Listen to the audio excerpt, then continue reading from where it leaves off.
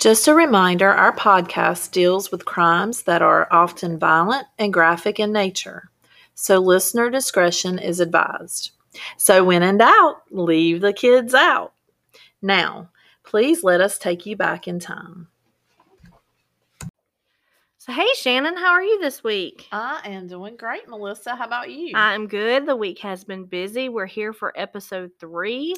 Wow. This is becoming a thing now every week. I love it. I want to thank everyone for listening. Yes, thank you. I do want to apologize for episode 2. Last week, our audio seemed to be a little up and down. If you noticed it, we're still trying to find our recording space and find a permanent spot to do this. And so as we're growing, we are learning. So we just want to apologize for that before we move on to the next. Yes, Melissa will have it after a while. Also, this is a little bit different of an episode. It's kind of a special episode. We're kind of labeling it as like a listener request because this one was requested to me by a listener to do. Actually, it's my brother Billy. Shout out. Oh man, I was gonna say, wow, we actually have a listener. There's more than one. I've heard. And so we have a Facebook group, so please join. And if you want to submit a request to us, you can. We have an email. Our official email is oldtimecrimegals@gmail.com. So you can email us with suggestions and tips and critiques, and just don't be mean. And we'll have fun with it.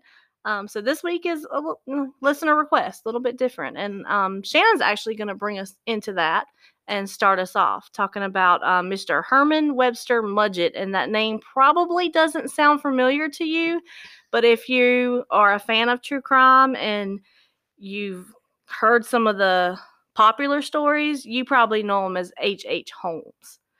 So we're going to get into that soon. Meet the Mudgetts. So the Mudgetts were a family that were the first settlers in the Gilmanton, New Hampshire area. They were devout Methodists, and it had been reported that they were quite strict. They had 5 children, and one of these precious children were Herman Webster Mudgett. He was born May 16th, 1861. His father was known to be a very strict disciplinarian, and so he grew up in a pretty strict household with devout Methodist parents. He was known to be quite smart. He was considered a prodigy by some. He did very well in school. Others picked on him because he was probably the one in the class that got all the answers right, made all the hundreds on tests.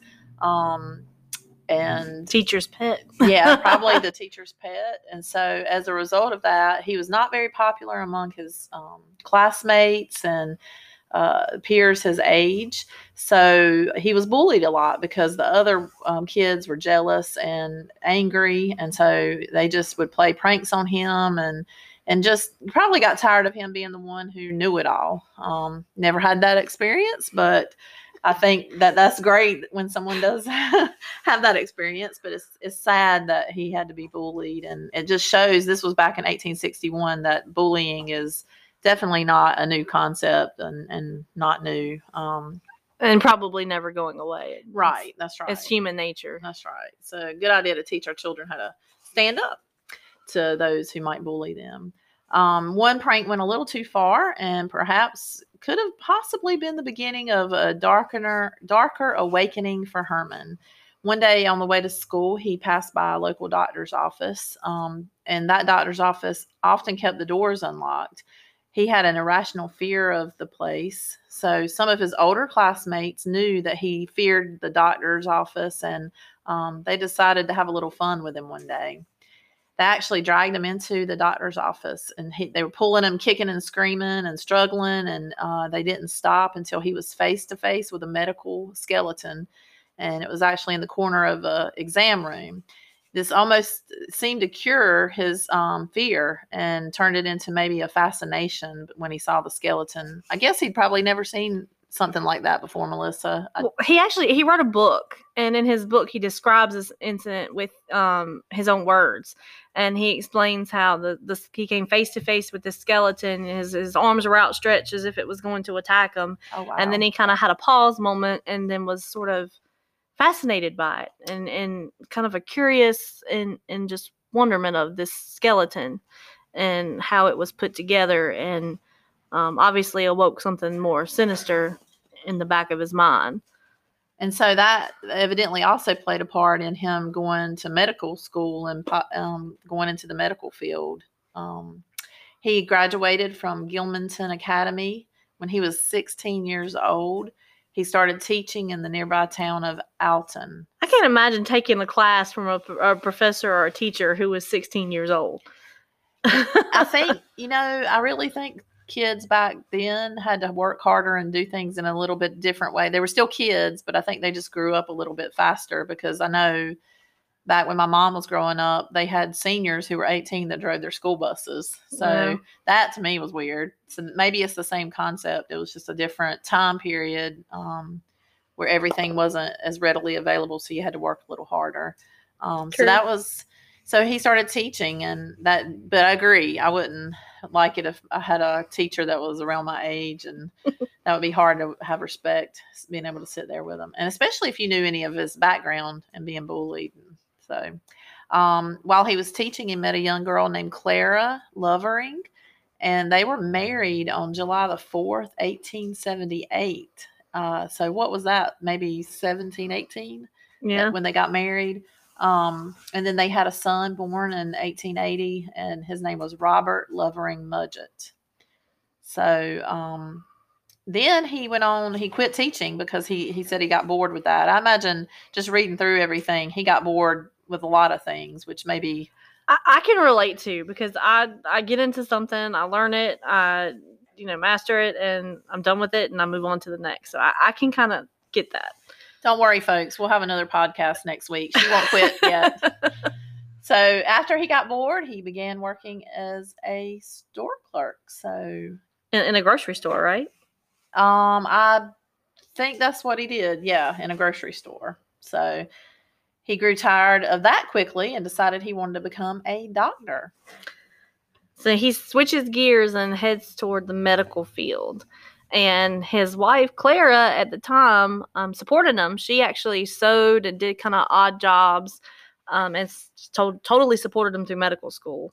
So he goes off, and he, at the age of 18, enrolls in the University of Vermont. But after 1 year, he got bored. Wow. Well, he was bored fast. I think it's particularly interesting. The reason he got bored at the University of Vermont is because their medical practice didn't focus on dissection and working on cadavers and getting hands-on into the stuff that he really wanted to learn. Okay. So that's why he switched schools and went to the University of Michigan and was in their Department of Medicine and Surgery. So it sounds like now he was really doing what he was naturally good at. Chemistry and anatomy were some of his best subjects. So armed with extensive knowledge in both and a knack for being charming and deceiving at the same time, it made a dangerous combination. Okay, so Herman Mudgett has now switched to the University of Michigan. He was under Professor Herdman, and Herdman was the chief anatomy instructor. So here Herman got to practice and work with cadavers. While working in the lab, he begins to steal bodies from the school laboratory. He disfigures the corpses, and he collects insurance policies that he took out on them. So what he would do would be take an insurance policy out on someone who is living, which, hey, current day identity fraud.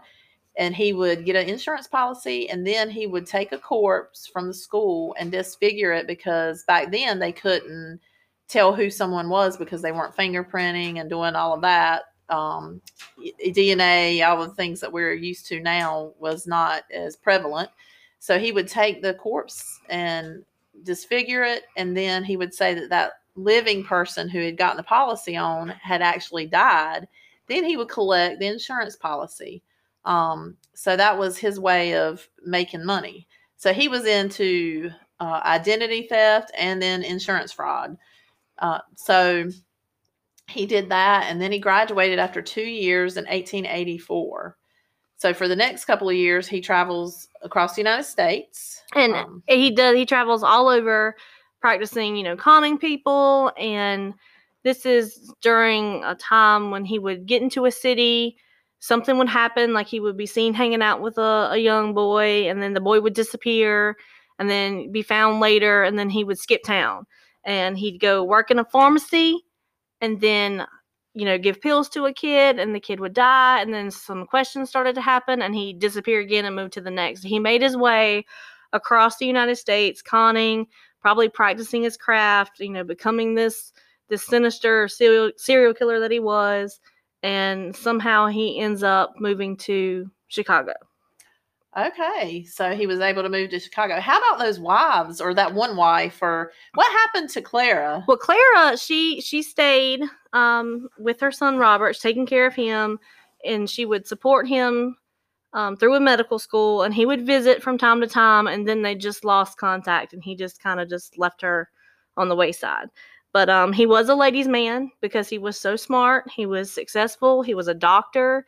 He'd been through these good schools. He was charming, and so he actually ends up getting married again. Oh, wow. And then again, and then possibly again without ever having to divorce a wife. So he had at least 3 that we know of. Oh, wow. And so then in January, so 3 of them, and then his last one, it looks like one of his last ones, I don't know what number she was, but her name, he married a lady named Georgiana Yoke, but he changed his name, didn't he? Yes. Well, first we have Murda. Murda Belknap was also in January. He liked January weddings. Okay. She was in January of 1887, and they had a daughter. So he has wife Clara with son Robert, and now he has wife Murda with a daughter, and her name was Lucy Theodate Holmes. Wow. So this was after the name changes. We'll get into that in a second. Okay. But he did marry again. He married 1894 in January, Georgiana Yoke. And this is where one of his aliases was Henry Mansfield Howard. And so that's when he decided, when he gets to Chicago, to change his name. Okay. Because we don't know how many people truly died at the hands of Herman Mudgett. But in August of 1886, that's when he gets into Chicago. And he doesn't want any of his past dealings to impede upon his new life that he started to do. So he decides to change his name. So now he is Henry Howard Holmes. So Dr. H.H. Holmes. And he's considered to be America's one of the first serial killers? Considered. When you search, that's all you hear is he's the first serial killer. But we know records weren't kept very well. The story's so old, it gets changed over time. Details get exaggerated. It's hard to pinpoint the exact truth. And I'm sure there was probably ones before him, and there's plenty more after, but he's considered to be one of the first, yes. So Chicago at the time was recovering from a huge fire. This made it a great time for aspiring self-made millionaires to flourish. It was a great industrial revolution. Job seekers from around the world flocked to start businesses. A lot of real estate development, and then Chicago was on its way becoming a booming financial city. There was a little neighborhood called Englewood that was south of Chicago, and on the corner of Wallace and 63rd Street, there was a drugstore owned by Dr. E.S. Holton. Holmes ended up getting a job there and proved to be an excellent employee. Holton, the owner of the drugstore, was older and suffering from cancer. So his wife minded the store along with Holmes's help. So Holmes had worked in it for so long, he ended up purchasing the store from Miss Holton with an agreement that she could live above the store even after her husband passed away. So she basically had lifetime rights to live above the store. So Dr. E.S. Holton ended up passing away from natural causes, we believe. So it said. Yes. That was what was in written ink. And then the wife disappeared shortly after selling the shop to Holmes. So the store provided Holmes with a steady cash flow and gave him time to pursue other business ventures.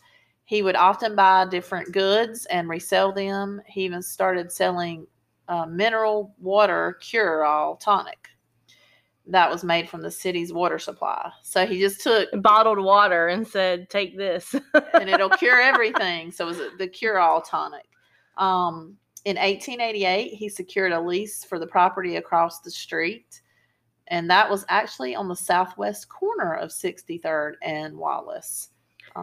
So this is the important property. This is a huge property. It takes up the entire city block. And then here is where he constructs his own fantasy. He has, cash flow coming in from the drugstore. He's in a new town, has a new name. So now is where he starts to construct a custom building, and it was built for one thing: murder.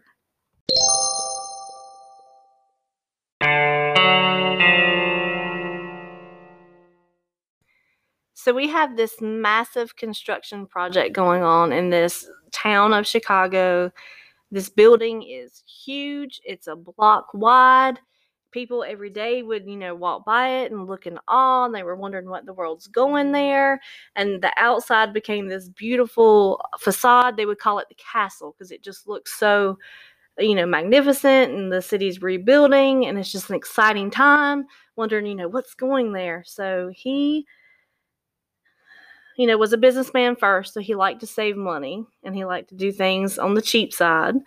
So his efforts to keep the design a secret and to avoid paying as little as possible, he constantly changed workers. He was always firing workers. He was hiring new ones. He would say their work was unsatisfactory. He would dismiss them, and then he'd get new ones without paying. And so he had such a high turnover that the usual aspects that would usually red flag under normal circumstances, like building staircases to nothing or brick walls behind doors, nobody really caught on that this was in a very unusual house. So, like one example, he used credit and purchased this huge walk-in bank vault, like this humongous vault. So he installs it during construction and then builds walls around it. Oh, wow. So it's part of the room. So the door is the door to the vault.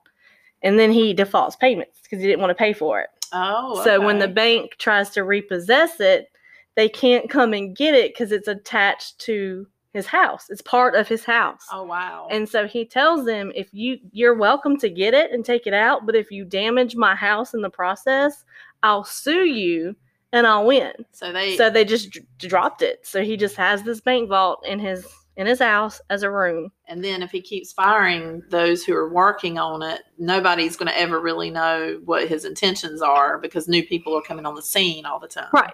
So it's constant turnover and changing. And only he has the blueprints to what's going on. So no one really knows exactly the intent to this building. Well, thank you, H.H. Holmes, for making it hard on the rest of us to have to get blueprints and all and permits and bill. Yes, and all kinds of red tape. We salute you. So there were 3 levels to this castle. So on the bottom level, street level wise, you had shops, you had jewelry stores, there was a pharmacy, a barber shop, restaurants, blacksmith. This was when people could walk by. How exciting! Stop and get something to eat. Lots of foot traffic. Oh, wow. So then the second and third level housed large rooms and apartments. So like rented office spaces. Homes had his own bedroom was on the 3rd floor. They were just rooms. But the thing about these rooms is those 2 were the sinister levels of the house. So you had unlucky guests and former employees. They witnessed unlike anything anyone has ever built before. So staircases that led to nowhere. You had airtight rooms with no windows that guests would sleep in, and then Holmes could control a knob. And he could turn it, and it would shoot gas into the room. So it'd be in like a gas chamber, asphyxiation chamber. Okay. So if he got tired of a particular guest or someone he was trying to get rid of, he'd just have them stay in that room and then just turn on the gas. Okay. And then he would watch through the peepholes of the doors as they suffocated themselves. Oh, wow. Or heard them kind of clawing and screaming and well, things like that? Or? He sent one of his personal assistants into the vault to get some paperwork or something.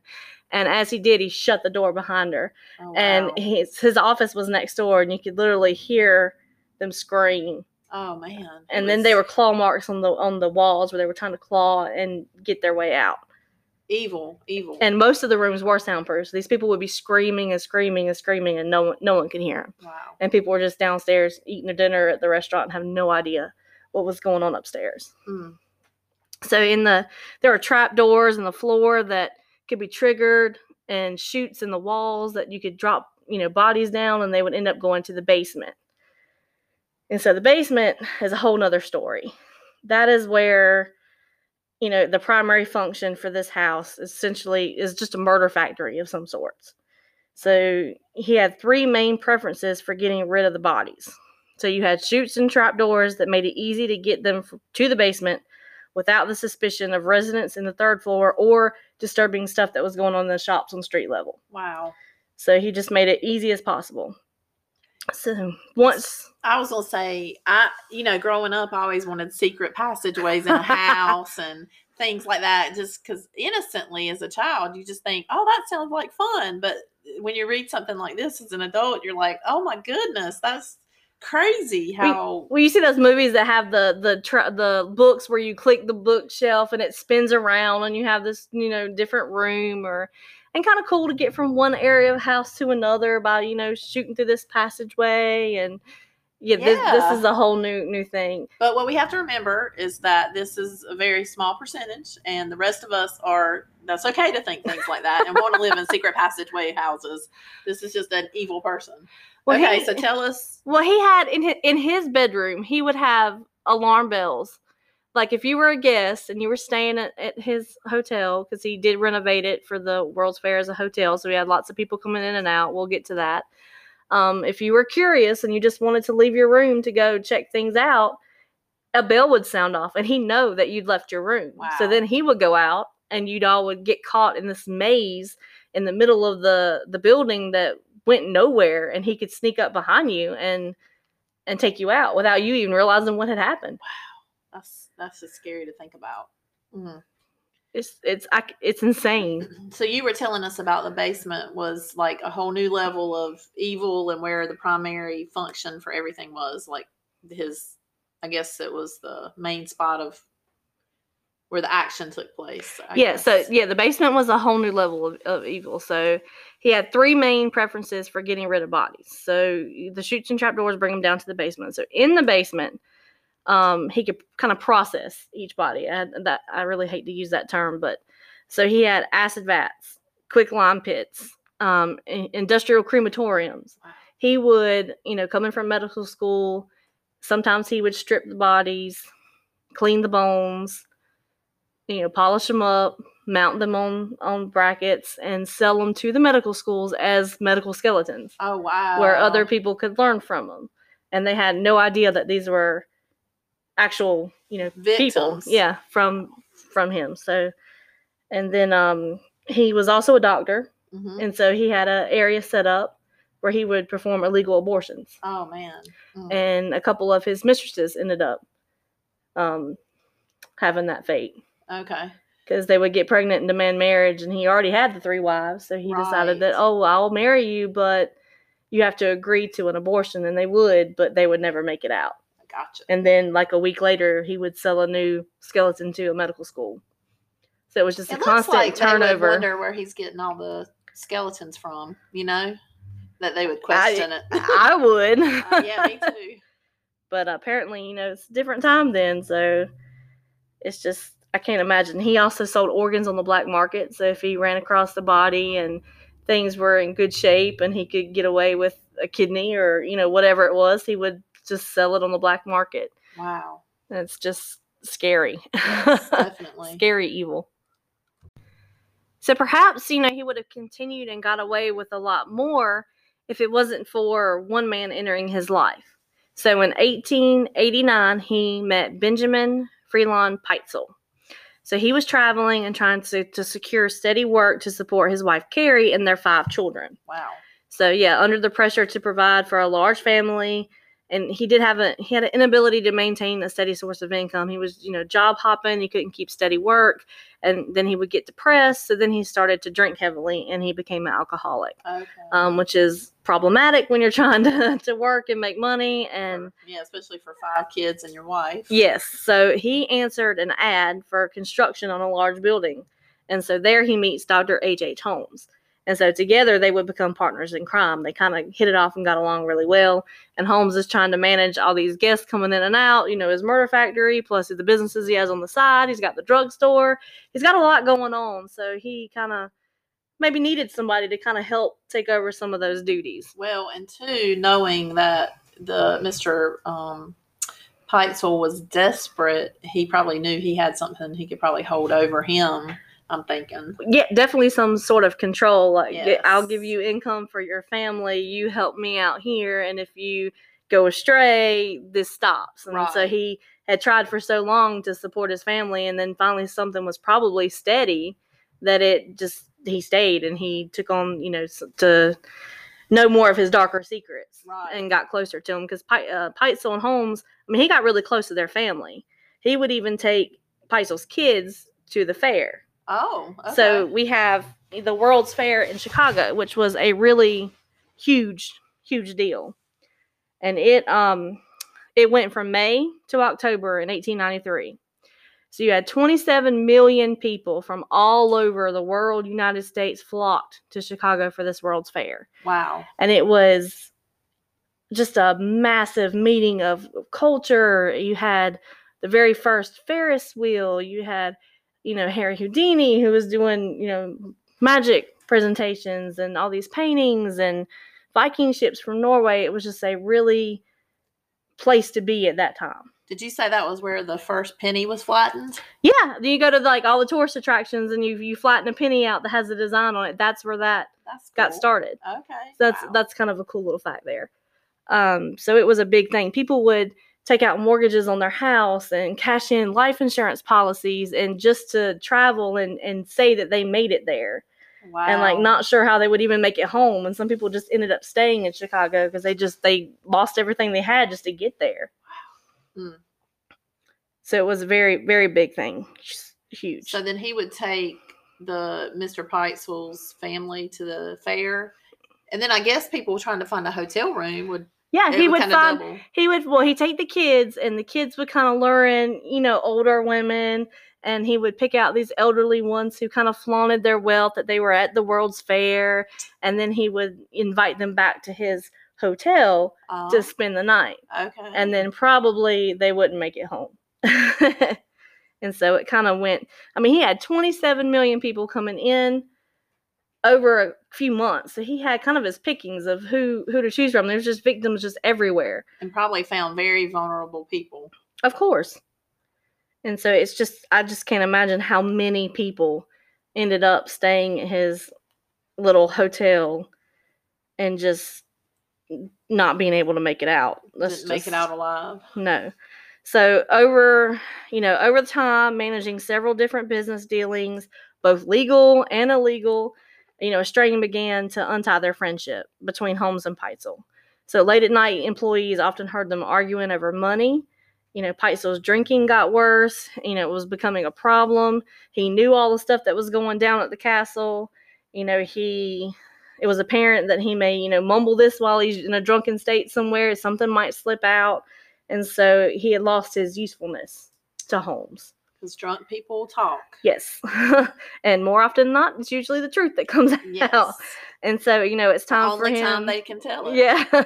So it was time for him to, come up with a plan that would not only make him more money, but gets rid of his worrisome accomplice as well. Okay. So this is when this insurance fraud murder plot begins to thicken with Pitezel. And so it's kind of confusing, so bear with us. So Holmes, he instructs Pitezel to take out a large insurance policy on himself and make his wife Carrie the beneficiary, because that's what normal spouses do. You get a life insurance policy, you make your spouse the beneficiary, so that if something happens to you, your family's taken care of. Okay. And so Fidelity Insurance Company, so it's located in Philadelphia. So this is where they decided to make this go down. Okay.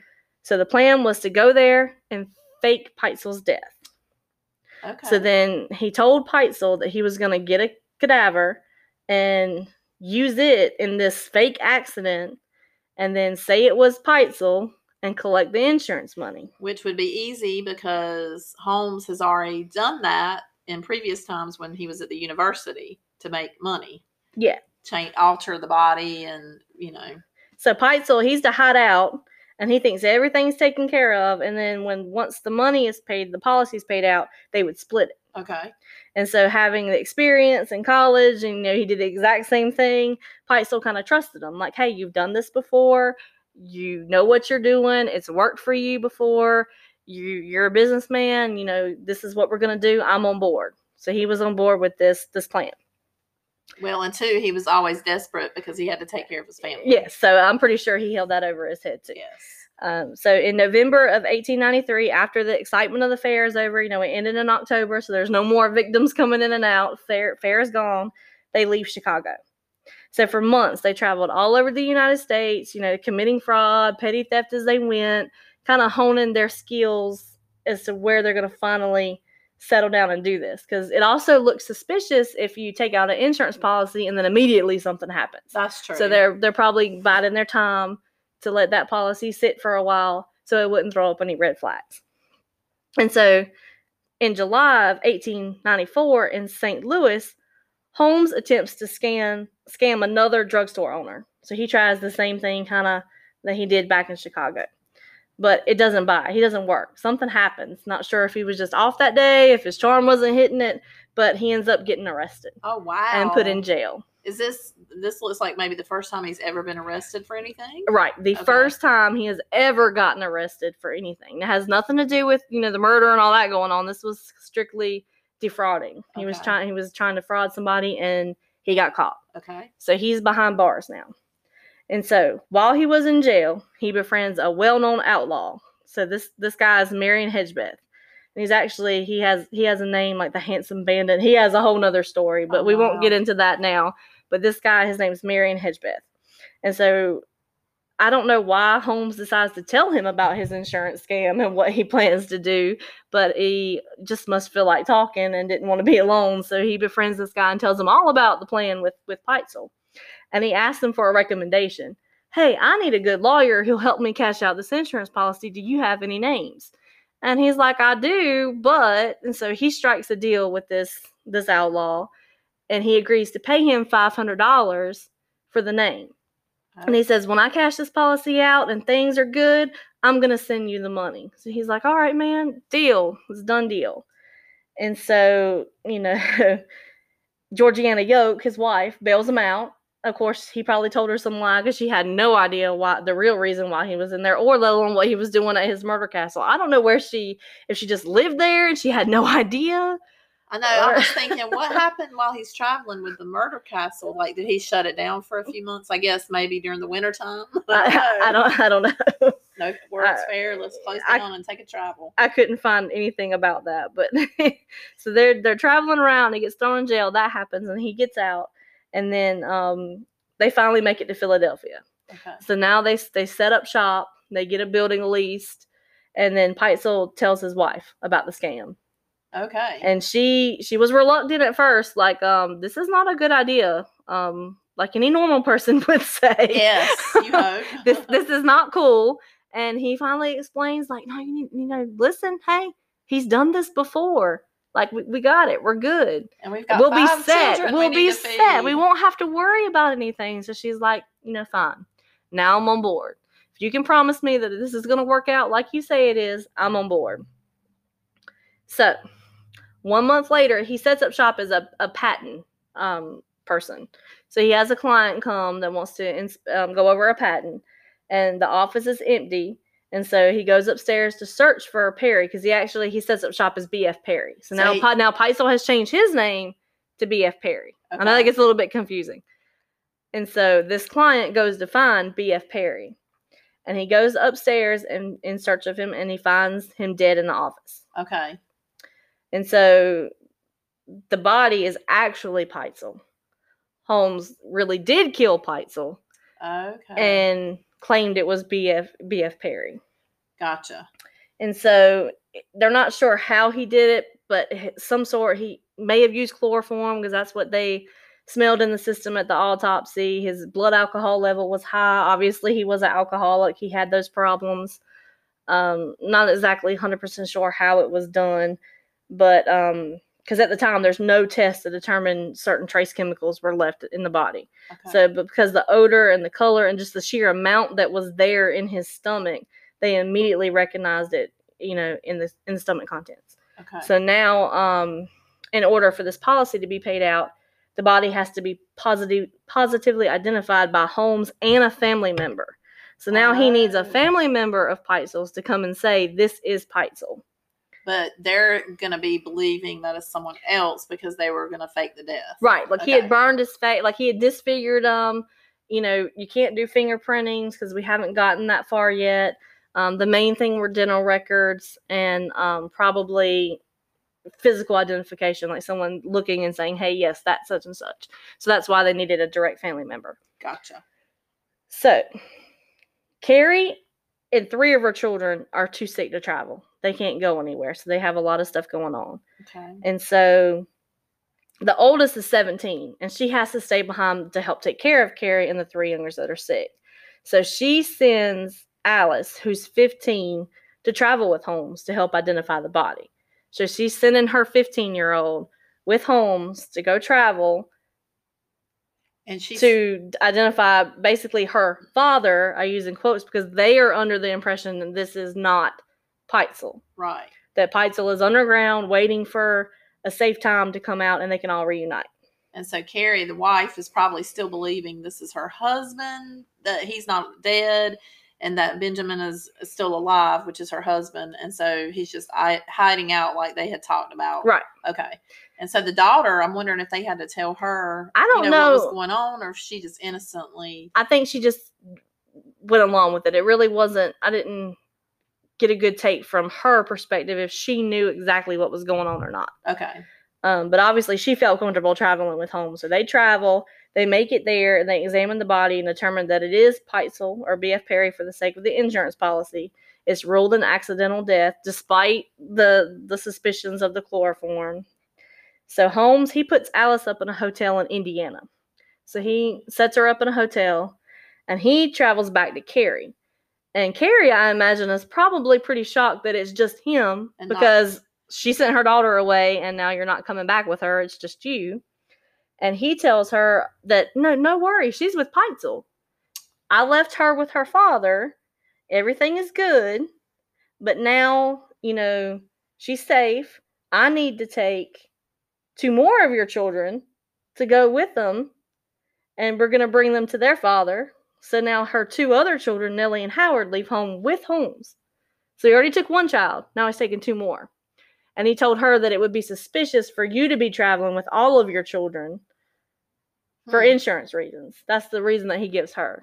But yeah, I guess he's taking them so that he has kind of a ransom thing going in a way where she's going to have to give him the money if she gets paid the money. Right, because she was the beneficiary. So now he has leverage over her. He's got the kids. Okay. Even though she thinks they're hanging out with Benjamin and everything is safe, and when we can all be together, we're going to, split this money and go about our way. Right.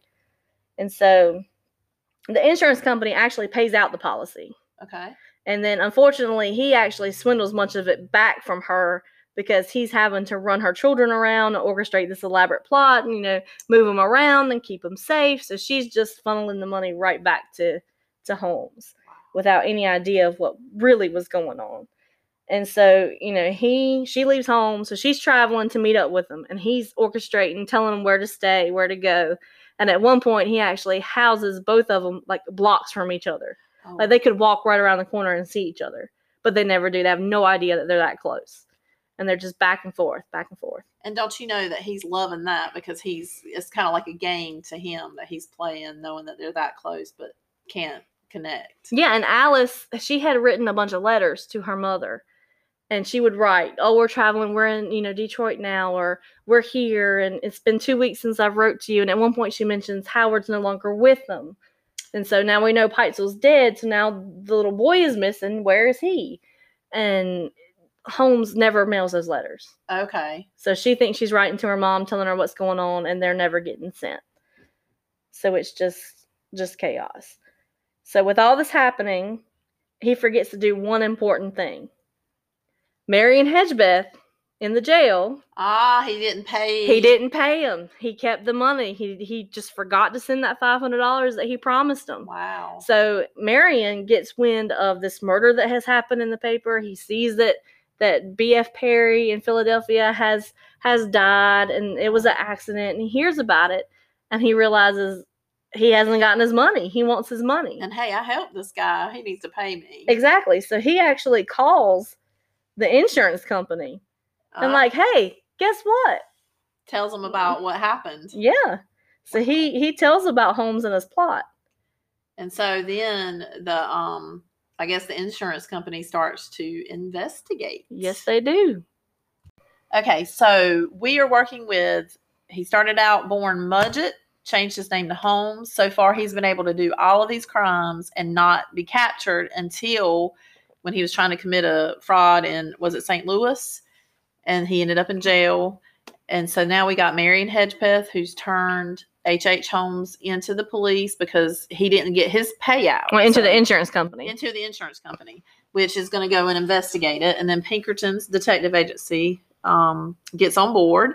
And so it's funny that one thing, that $500 after he's worked all these years to hide so much gets him in trouble. But it's like we said, you do the crime and it's going to catch up with you. So it's catching up with him. All right. So they, the Pinkerton Detective Agency was nationally accredited, and their motto was, "We never sleep." They had a reputation of tracking down fugitives from one end of the country to the other. They were also the inventor of the mugshot, which I thought was cool, and compiled a registry for caught offenders.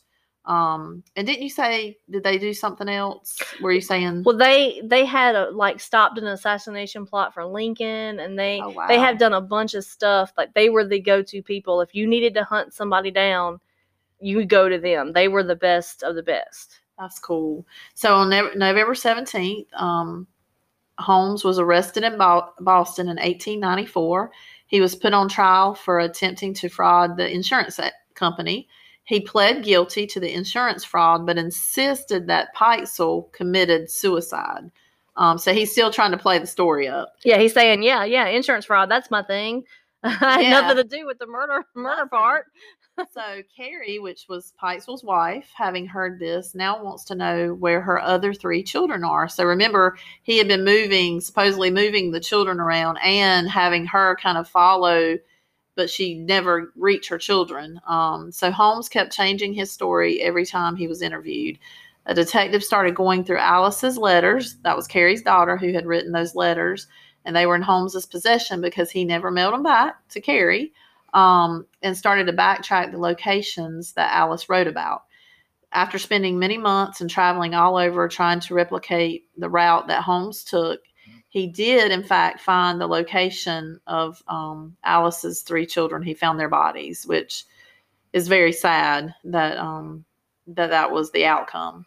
So by now, people realize that Holmes is something more than a con artist. On July 19th, 1895, Chicago police entered Holmes's castle, and none of the policemen were prepared for the horrors that were hidden inside. During his trial, he claimed that he was innocent. He even fired his counsel and tries to represent himself. So he's thinking he is so smart that he can just do whatever he wants. But that didn't go so well. So he had to bring his counsel back the next day. When Carrie, he just gave him a day off. Yeah, he just gave him a break from his psychosis. So when Carrie takes the stand and breaks down about her children and her husband, the entire courthouse was in tears. Everyone except for H.H. Holmes.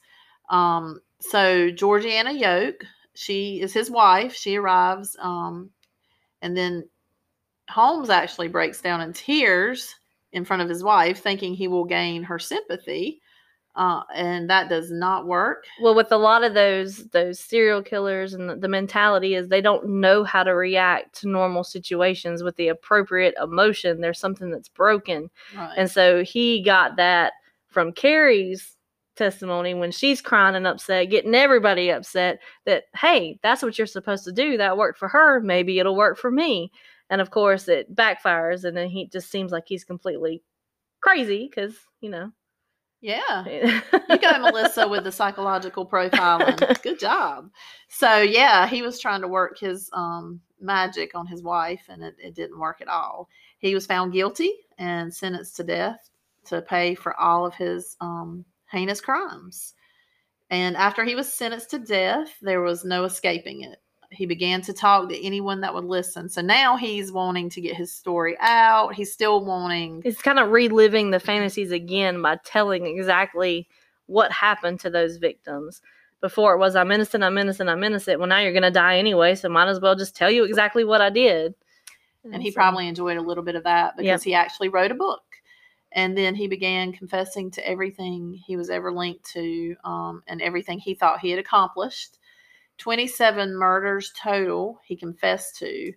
But when he was on the gallows before he died, he claimed that he had lied and fabricated the whole book, even though there was evidence to what he had done. So he was hanged on May the 7th, 1896.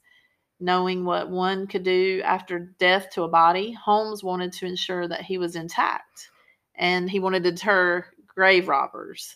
I guess he didn't want anybody to treat him like he had treated others. So he insisted that he be covered in concrete before being buried. This was carried out, and it took 13 men to slide his coffin into the grave. And when they did that, it tumbled into and flipped over upside down.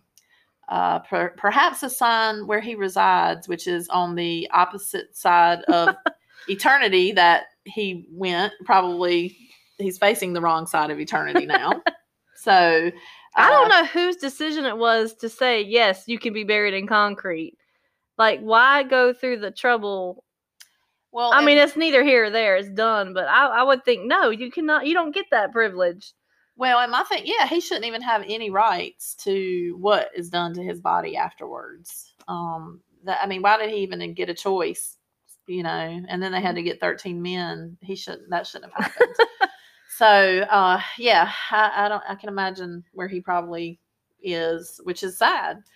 Amid rumors that so this I thought was kind of interesting, that he escaped his hanging, and people thought maybe that there was another body involved and that he really wasn't the one who was hanged. And so his family actually... Yeah, his great-grandchildren. His great-grandchildren exhumed his body in 2017. I mean, that's just, 3 years ago? Oh, 4 now. Last year didn't even feel like a year. So 4 years ago, to determine if that was really him that was buried. But there had been family rumors that he got a cadaver to be hanged, like we mentioned just a second ago. And fled to South America. Mm-hmm. But there was you couldn't find anything. I didn't. I looked to see if I could find out whether if they had done tests and if it was, conclusive. And I couldn't find anything other than it was an article actually in Rolling Stone that they had dug them up. Okay. So I don't know if their just DNA was too degraded, if they had settled it and it was him and it wasn't newsworthy that it wasn't. But I was unable to come to a conclusion. So he actually died or was hung before his 35th birthday. So he was very young, and had multiple wives but what was just struck me as really kind of funny and ironic. His family, you said maybe the article that you found was in Rolling Stone, and he was actually in concrete and flipped over. So I guess we could say Holmes was a Rolling Stone.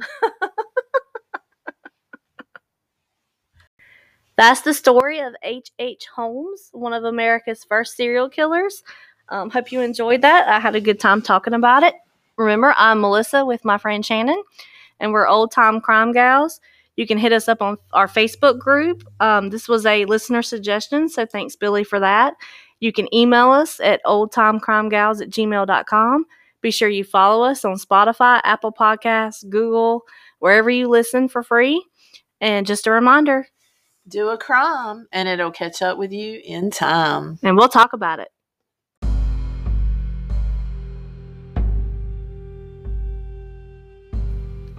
Chicago, Chicago. He murdered in Chicago.